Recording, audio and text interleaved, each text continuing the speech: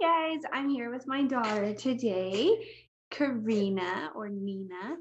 I want, she's with me, she's upset, and I'm just gonna go ahead and talk about feeding your kids because inspiration, she's right here. Um, so what I want to just remind you about is that the only thing you can control is yourself. Okay, so remember that as we are going into this. So I'm going to give you a couple helpful suggestions for feeding your kids in a way that's not going to drive you crazy. This is the Holy Healthy Mama podcast, where moms show up to live their healthiest lives. In season 2, we are going to put a hard stop to feeling uncomfortable in your skin for 1 day or 1 second longer. If you ask me, God has a beautiful plan for each and every one of us. It's time to lean into that plan, take messy action, and show the heck up for yourself. Oh, and who am I? I'm Kristen Noriega, your host, registered dietitian nutritionist, mom weight loss expert, military spouse, and mom of 3. Let's do this, friend. Okay, as you listen to this and you're thinking about meals and how stressful they might be, sometimes, you're going to get some great tips for how to handle your children. However, if you need more than this, you need to streamline meals. You need to stop having to put so much effort, so much brain power, so much time planning and meal prepping. Then you want to get into the brand new Master Easy Meals mini course. It is available for you, mama, right now. You can go to the link below to find it. This will change everything. I have used this with clients who are really far into the process of, figuring out how to feel comfortable in their bodies. And I've also used it with clients who are right at the beginning. So no matter where you are on that spectrum of feeling comfortable and managing your weight, whether you're pregnant, whether you are raising a ton of little kids and have your own army, wherever you are, if you want meals to serve you to be less stressful, more simple, easier, nutritious, then the Master Easy Meals mini course is for you. All right, let's get to this feeding your kids content. The first thing is I often hear from moms, I'm not working specifically on childhood nutrition, but more so the moms and the peace with meals and peace with food and all of that. And when you are experiencing a lot of mealtime strife because of your little ones, it just sucks the joy right out of your meal. So I wanted to start with, one of the number one things I hear from moms is there's so much food waste.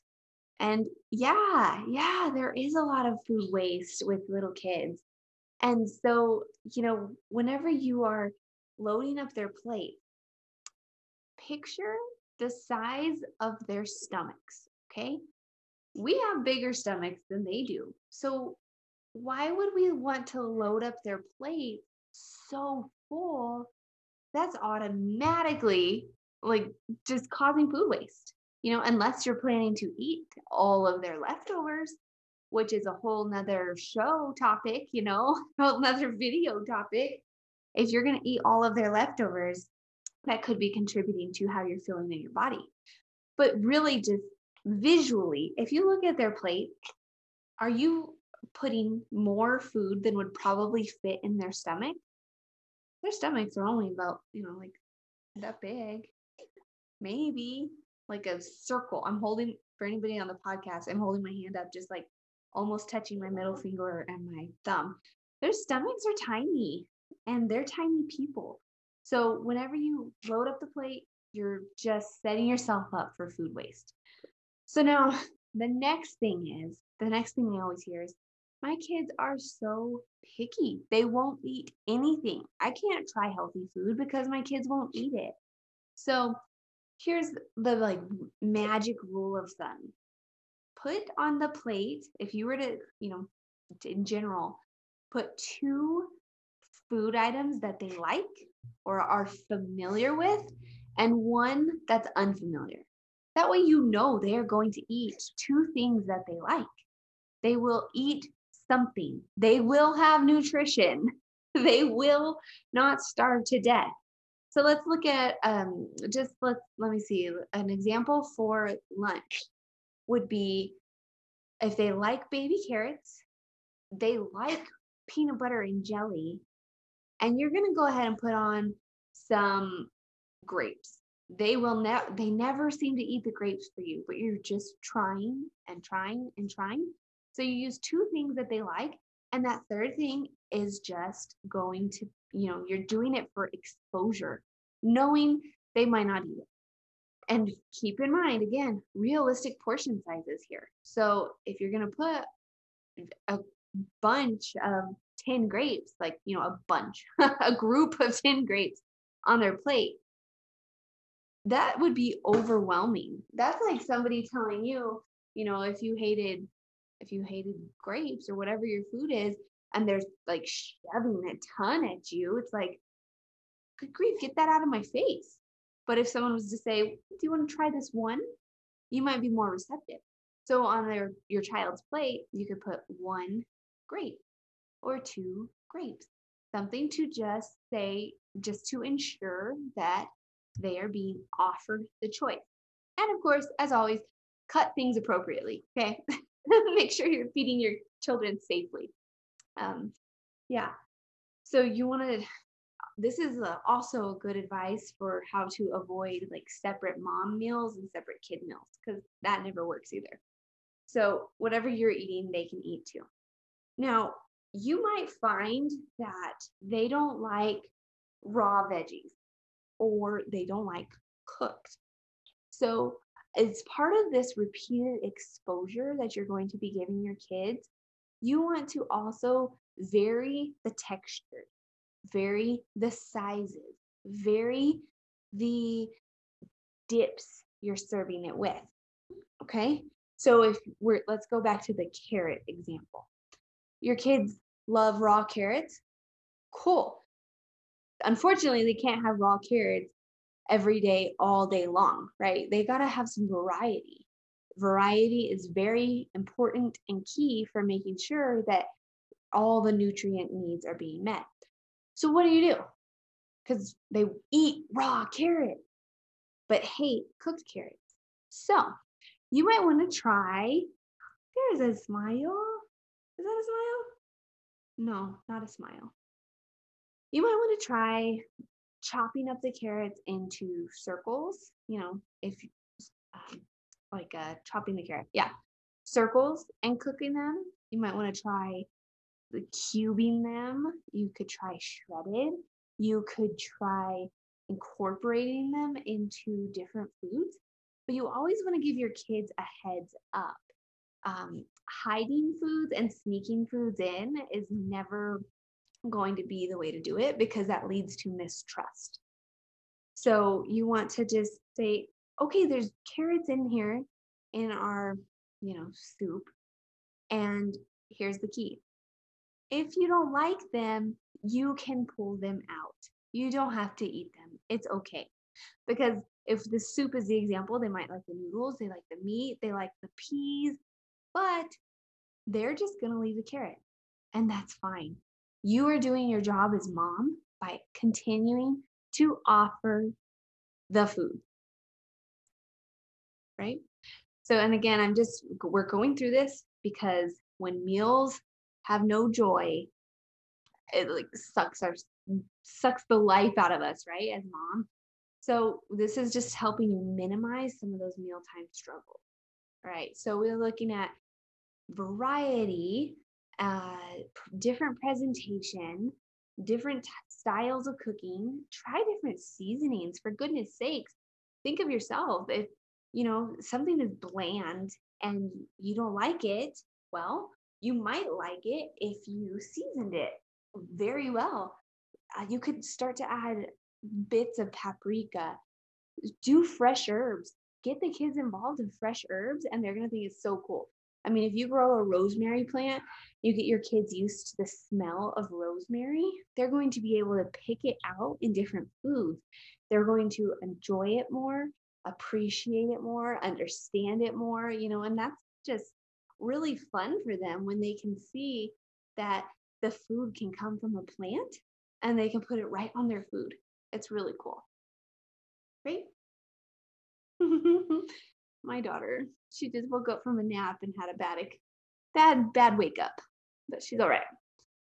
So let's see, what is there? Checking my notes here. All right.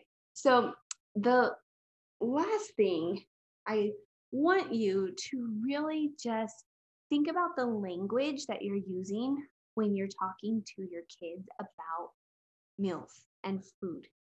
All right. So if you tell them you have to eat this or there's a consequence, the whole experience becomes negative, right? You just set a consequence, set the tone, it's all negative. And that stinks for everybody because it makes you angry, it makes them go into fight or flight mode. And gosh, it's not going to be fun. So when you're thinking about this food and you put on to the plate the grapes that your kids don't like, or you could try peas, whatever it is, whatever food you're trying to expose. And you have this kid, my 4-year-old in particular, he's going through a very picky stage. If I put something on his plate that he doesn't like, he automatically goes, no, I don't like this food. I don't like tomatoes. And my response is, that's fine. You don't have to eat them. You can leave them there. And the same goes for like that soup example. That's fine. You don't have to eat them. You can leave them there. And, whenever you are going back to that rule where you do 2 familiar and 1 unfamiliar, the same thing applies. They're like this all is full circle. They are going to eat those familiar foods.